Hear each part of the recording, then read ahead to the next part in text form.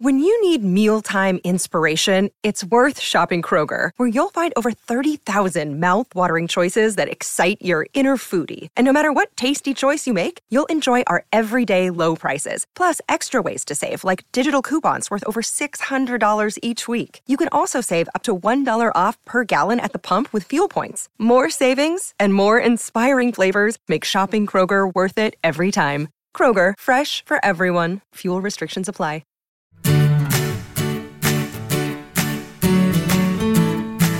Hey everybody, this is Phil Town. And this is Danielle Town. Welcome to the Invested Podcast, where we are diving deep into Munger and Buffett and what everybody calls value investing, but which they say is just investing. That's right. Which I totally agree with them. Everybody else is what the fish that the gamblers are hooking?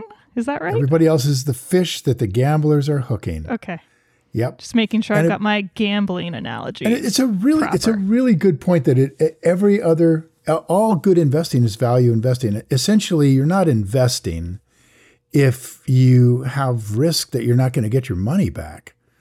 That's not investing. That's gambling. Well, there's always some risk that you're not going to get your money back. Sure. But minimizing that as much as possible in terms of confidence in your own mind. Well, yes, and the confidence in your own mind, I think, comes from an objective criteria rather than a subjective criteria. Yeah.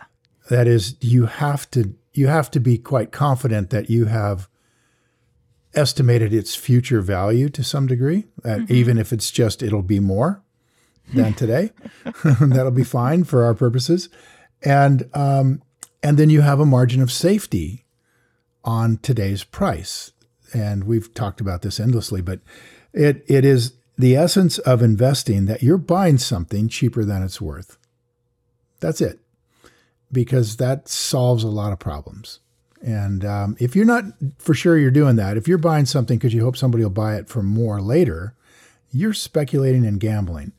And of course, we see that a lot. And, the last couple of weeks, we've been talking about what went on in the Buffett meeting, where Charlie has been extremely outspoken about gambling and those who encourage it on their platforms, including Robinhood and Bitcoin as a couple of examples, notedly waving a red flag in front of the bull, as Charlie says. So we thought today what we would do is go through some Munger quotes, fast. And on that, just because I'm going to forget if I don't say it now, I want to let everybody know that I'm sort of connected to the great master's process here. I'm about to start reading all of the Buffett letters, Berkshire Hathaway letters from 1977 onwards as a general intensive investing practice. And I did this back when I first started learning to invest, back when we first started the podcast. And I called it my investing intensive. Because in yoga, you go and you do an intensive course. They call it a yoga intensive. So I called it my investing intensive to be fancy. Name. Can I steal that name? No, you can't steal that. You have to say TM Danielle every time. Intensive. I love that. Okay, TM Danielle. Yes, it's in chapter 4 of Invested. I wrote about it. And I've been ever since I did that, which I really just did because at the time, I really didn't know what to do. And that was a thing that I thought, oh, well, these letters are here. And you had talked so much about how amazing they were. I was like, that's a thing I can do. I can read all of the letters. And I really didn't. I read 3 a day and it took me almost 2 weeks. And that was a lot. And I really didn't appreciate that much what was in them, which I kind of knew was going to happen. I was doing it to really get a sense of the language of investing, to understand what these guys were even talking about. And so a lot of it went over my head.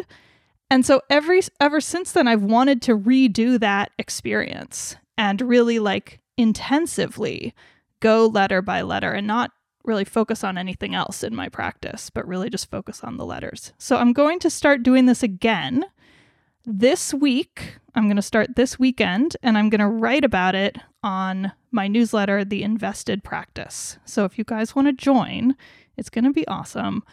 Go join newsletter.danielletown.com, and you'll get emails from me about my view of the letters. They'll be pretty short. It's all about us doing it together and having the experience of an intensive focus in these letters. I think you should call this the investing newsletter a lot less intensive. Oh, I love it. You're going to be doing the intensive, and everybody else is going to get to benefit from you doing all the work. Well, they could. Yeah, they definitely could benefit and then from maybe me they'll doing... actually go back and do all the work later. Well, that is totally a viable option, and I have no problem with that. Feel free to let me do all the work, see it, like what the result is, and maybe go back and do it later. I don't care. It's everybody's practice. It's each our own practice, and maybe it's a bad time to do it right now, and so you want to wait until like the summer or something. Fine, no problem. If you are a subscriber, if you're a member, you can go back and read on the archive anytime you want any of this stuff. So it's really about, for me, this feels like a good time. I'm sort of coming back. I'm starting to feel a bit better. I'm able to concentrate more in my investing practice. And I just really want to start right, start fresh, and start with the words of Buffett. So I'm not going to do it 3 times or 3 letters per day because that's too much for me right now. So I'm honoring my needs in my practice, and I'm going to do roughly 1 per day. So it's going to take a bit longer. It's going to take like 7 weeks. But oh my God, you really set yourself a high bar. But it's 1 per day. So, I mean, 1 letter, they don't take that long to read, you know? It's true. So, but it really is, and I will say too, it's almost a rite of passage for all of the investors that I know that are really good investors have gone through this. They've like ultimately come back to the Buffett letters and said, oh yeah, I need to read all these. It's a great point. So and every single one, as I've been kind of dipping in and out over the last few months, every single one, I've taken like 3 or 4 notes of just short things of like, this needs to go on my checklist, or this is something I need to make sure that I look back at later, or something like that. Like there's just these little gems that pop out. And I'm so excited to go through in chronological order and see what Buffett's mind was adding and changing and doing as we go through it. So I'm super excited about it. So go to newsletter.danielletown.com, the invested practice. You can Google it and join me. It's going to be great. Yeah, okay, so cool. I'd suggest you all do that. All right. You can do it too, Dad. You can join the investing. I would love to do this. Of course I'll do this. Absolutely. Yeah, right. You're totally okay. Love 100%. It. Love the intention. Let's go right into Munger's quote, because Munger's right off the bat, he's saying, hey, to get what you want, you have to deserve what you want. Oh, I love it when he says that. You got to do some work. I love it when he says that. You have to deserve it. He said, the world is not yet a crazy enough place to reward a whole bunch of undeserving people. I think Charlie must have done that quote about 10 or 20 years ago, because right now it feels like the world is crazy enough to reward a whole bunch of undeserving people. So we'll see. But in any case, have you got any comments on that one? I think time frame matters in that context. And he has said that many times with a little addition, which is, in order to get the spouse you want, you have to deserve the spouse you want. There you go. And that's how I've always remembered it. Next thing, the best thing a oh my God, can I say something else about that? Oh, yeah. Speaking of spouses, because then I thought, oh, Charlie's been divorced at least once, I think. And he is he's not advising. He is one of the lawyers of record on the Bill Gates and Melinda Gates divorce, which is so weird. Munger is? Really? Yeah, he doesn't even practice anymore. Exactly. That's why it's so weird. He's listed as one of the 3 attorneys on record for Bill Gates.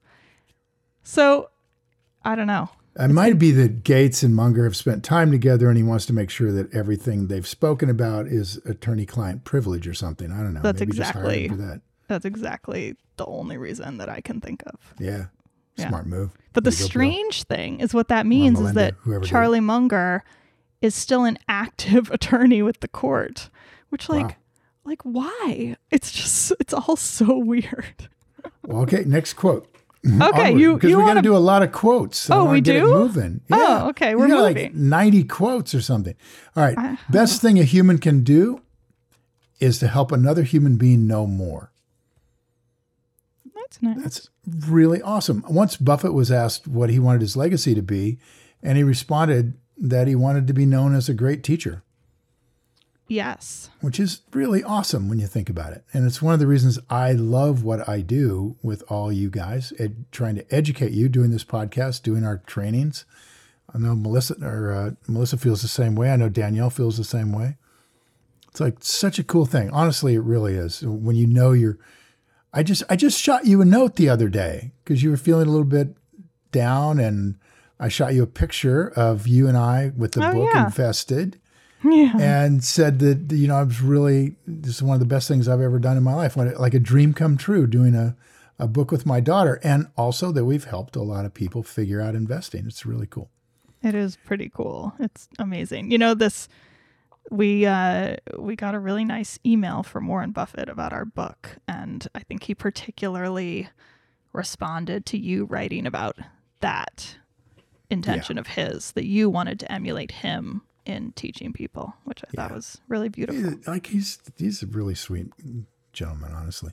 Yeah. All right, next one is take a simple idea and take it seriously. This is kind of the idea. I don't know what to think about that. It's like the idea of do one thing and go deep. It follows through the entire investing practice that we teach, honest to God. You'll notice it after a while, you just look at it and go, yeah, that's what we're doing. Like initially, the biggest problem that people have when they try to start investing is they try to do too much. They go too broad and they need to focus down very, very narrowly and then get really deep in that one thing. Say the quote again? Take a simple idea and take it seriously. Okay, take a simple idea and take it seriously. So I think then obviously it depends a lot on what the simple idea is, but I get what you're saying. What he's driving at is take something without complicating it too much. Yeah. By the way, that's what they've done. That makes me think of that amazing book, The One Thing. Oh my God. If you haven't read that book, run, don't walk. Really? The One Thing. The One Thing. You don't even need to read the book. I'll tell you what the one thing is. The one thing is decide what the one most important thing in your life is and do that. And make sure that it happens. I think he recommends every day, but basically on a very regular basis. And don't let other stuff get in the way of the one thing, because most of the time, the one thing is something that is important but not urgent. And so we tend to be forced, really, none of us want it, but we tend to be forced to choose the urgent stuff because they have to get done. And then the important stuff, of which the one thing is the most important, gets pushed down. And so the point of the book is make sure you prioritize that one thing. And then the whole book is about how to do that, which is worth reading. Well, I'm buying it right now. Yeah, I'm signing in. It's excellent. I'm signing in. I think that's a great, great idea. I just remember that movie with Billy Crystal, and they had the guy Curly on his horse out at the Dude Ranch, and he City the Slickers. Secret of Life. Yeah, City Slickers. He holds up his finger. Was that Jack Palance who did that? Yeah. This crusty Jack Palance. One thing. That was really cool. And he goes, what's the one thing? And these city guys are like, what? What's the one thing? All right, next quote.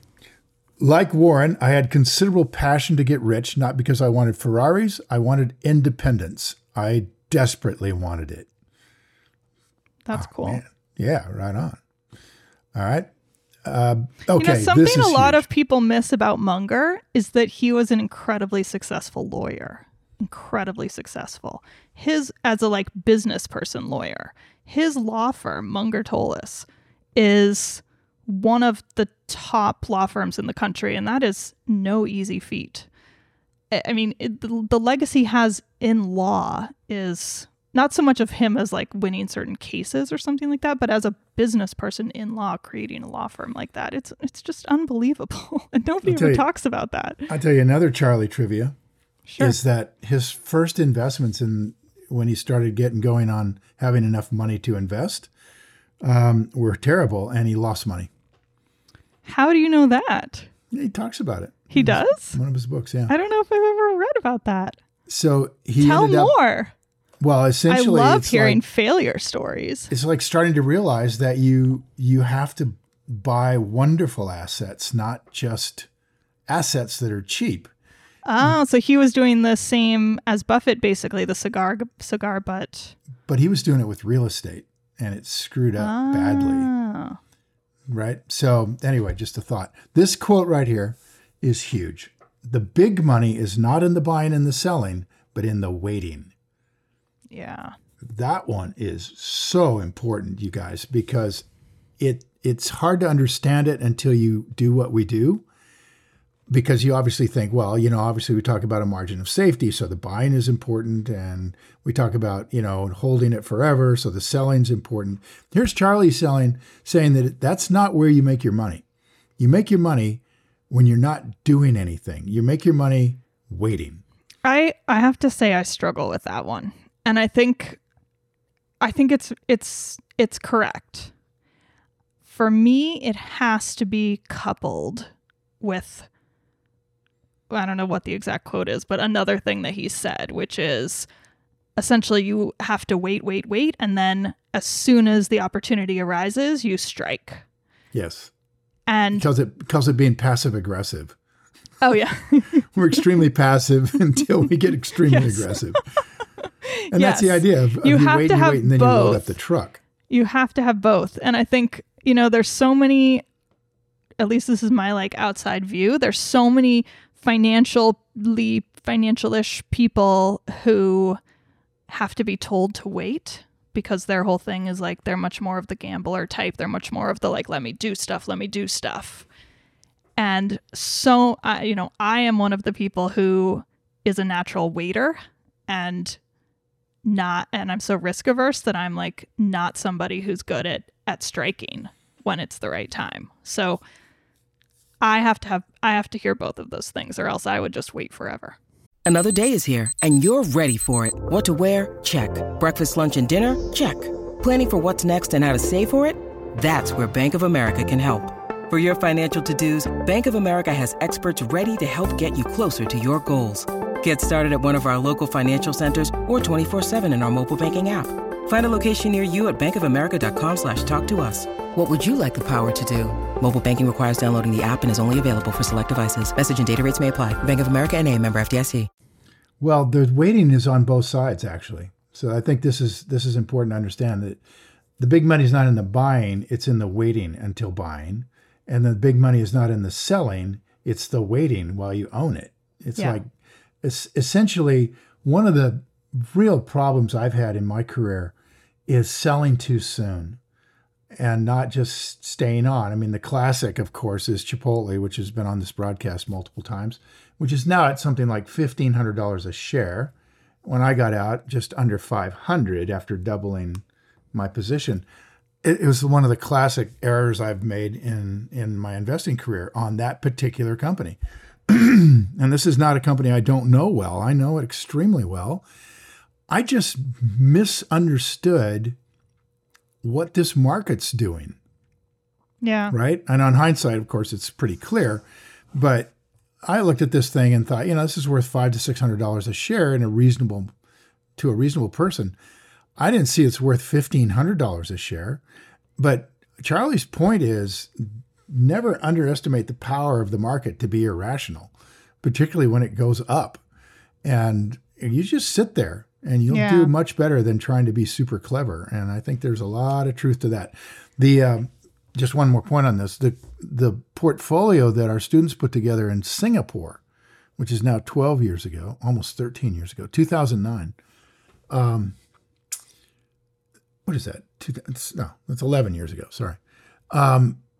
They put a portfolio together of 10 companies, and this is something we do in every 3-day class. But at that particular 3-day class, the market had bottomed, and they nailed it. And that portfolio, since it was our first class, I've been tracking it the whole time. That portfolio has managed to do, as of 2018, the market's continued to go up. It was doing 32% per year compounded, and it had a 1,250% return so far in it. Now, this is a paper portfolio, right? This was, if they invested in it, great, they made that money. But the whole key was just sit there and do nothing. and let the market take care of you. All you have to do is buy at the lowest point and then wait. Was classically lucky. No doubt about it. Well, not entirely. I mean, I was very public right then saying, we're loading up the truck. Here it is. I don't know where the bottom is, but this is bottomy enough.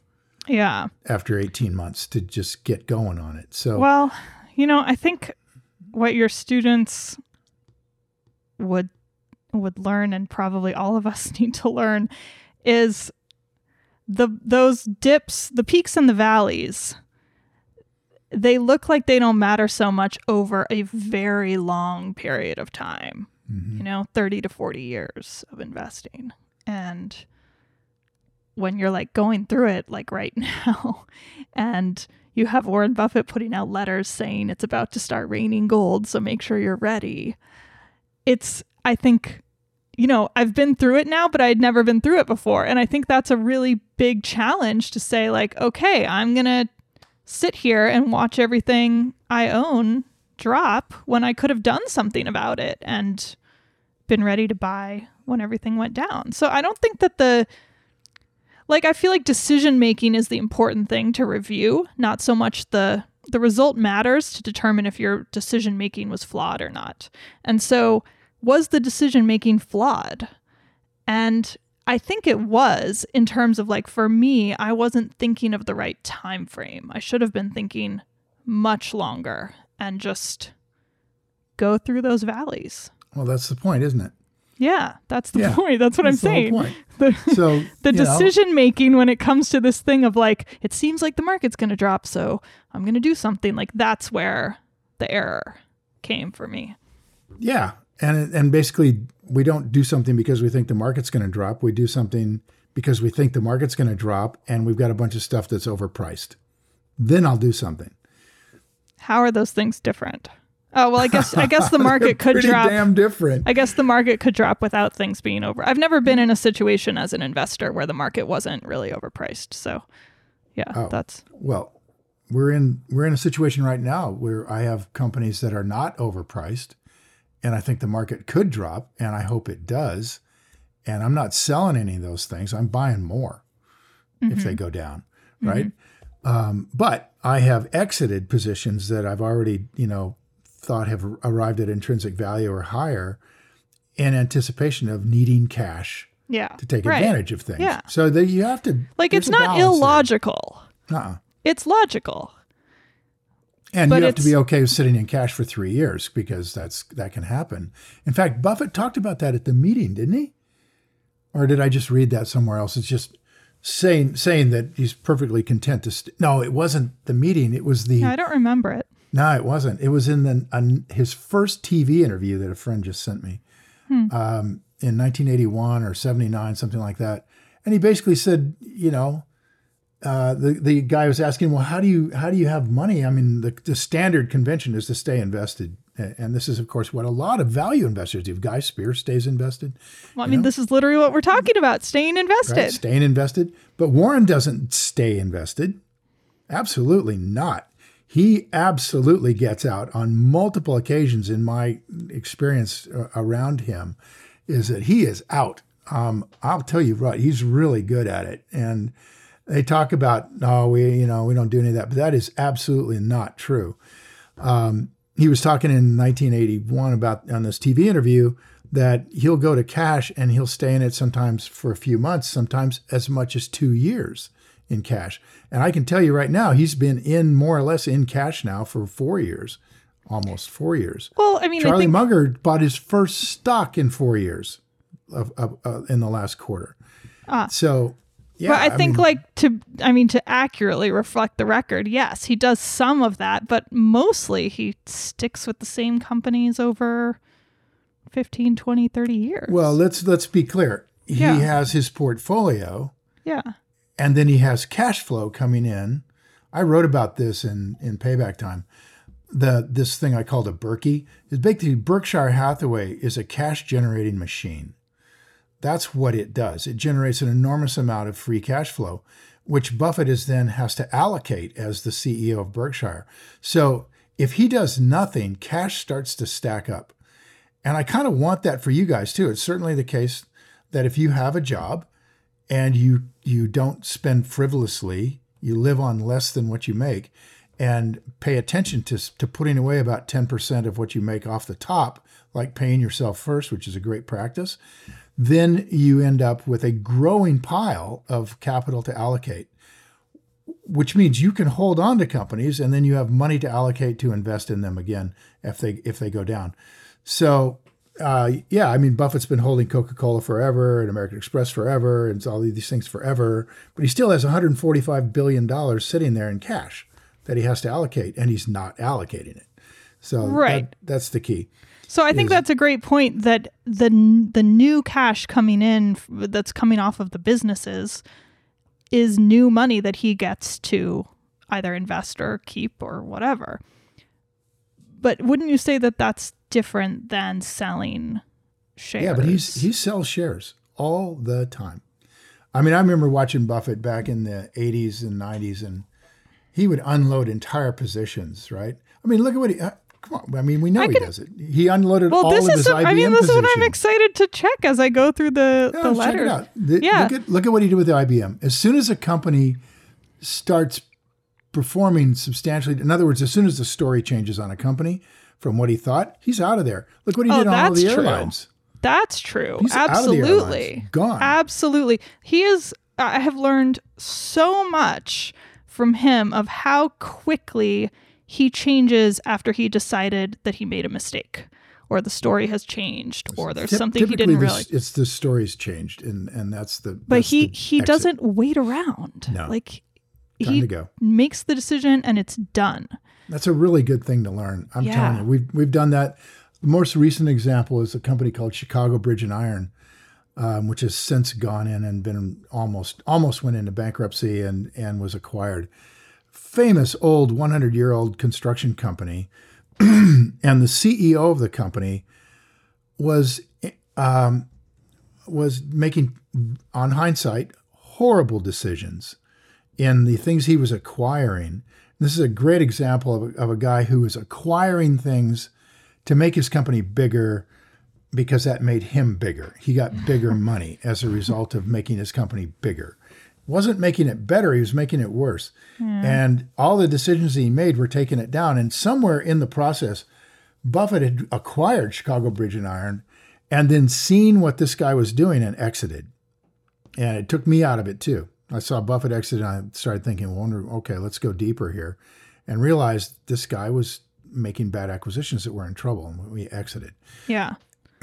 So still a different situation than a company you really like that really hasn't changed, and you just think that the stock is way over its intrinsic value. And Buffett will sell those too. I mean, not anymore because he's too big. Yeah, that's what I'm curious about, because I bet he did used to do that back when it wasn't international news when he sold something. I think we talked about this a little bit, or maybe I just wrote about it. I don't remember, but basically back in I think he wrote a letter in 1962 or something where he basically said we do three different kinds of investments, and our long-term investments, he called generals, our long investments are ones where we will buy it at a big margin of safety price, and then we'll sell it at the private company price, which is where I'm a buyer. I'm a buyer at the private company price. Yeah, we did talk about that. And so Buffett is basically saying back in those days, he was buying so cheap that he could sell at about half of what the public value might be someday. And so he was still picking up stuff in the late 50s that was sort of Depression era looking triple net kinds of things, or net sorts of purchases where he was buying them for the cash on the books minus the liabilities. So he's not doing that anymore. And he talked about not being able to get out of Coca-Cola when it was running about $90 a share. He just was like very forthcoming, saying, I'm not nimble. I'm not nimble. And so he wants to, but you can't. They refer to that all the time. Oh, what we would be buying if we were smaller. Oh, what we would be doing if we were smaller. You know, with our amount of money, we just can't do that deal. You know, that kind of stuff. Buffett has literally said that he would be making 50% a year if he had just a $1 million portfolio. And since he's super, super smart, and, we're making less than half of that, that probably reflects that I'm less than half as smart. So if he's got 160 IQ, that puts me at about an 80. But I'm still doing okay, which tells you the next quote. Watch this segue. Okay. Here's Charlie's next quote. You don't have to be brilliant, only a little bit wiser than the other guys on average for a long time. Oh, geez. Like Sounds that one. daunting. No, a little bit wiser. Wiser that means just for a follow. long period of time. It means it's going to work out to make you wealthy, but you've got to start doing this now, and you just keep doing it, and you'll be wealthy. And this also parallels a Buffett quote that Warren was basically saying it would make a lot of sense if you just got a punch card with 20 potential punches in it, like from Subway or something. It's got 20 possible punches in it for your entire lifetime. Those are all of the companies you're allowed to buy. And when you're done with the 20th punch, you can't buy any more companies. He said it would slow you down and would cause you to make a lot more careful purchases. He said, if all you did was get 4 of those right, you'll be very rich. True. 4 out of 20. And don't sell, right? Right. You just buy them and hold Wait. them. Yeah. They'll eventually be companies that will compound money at amazing prices. So, yeah, that's the hard part is holding on in my part.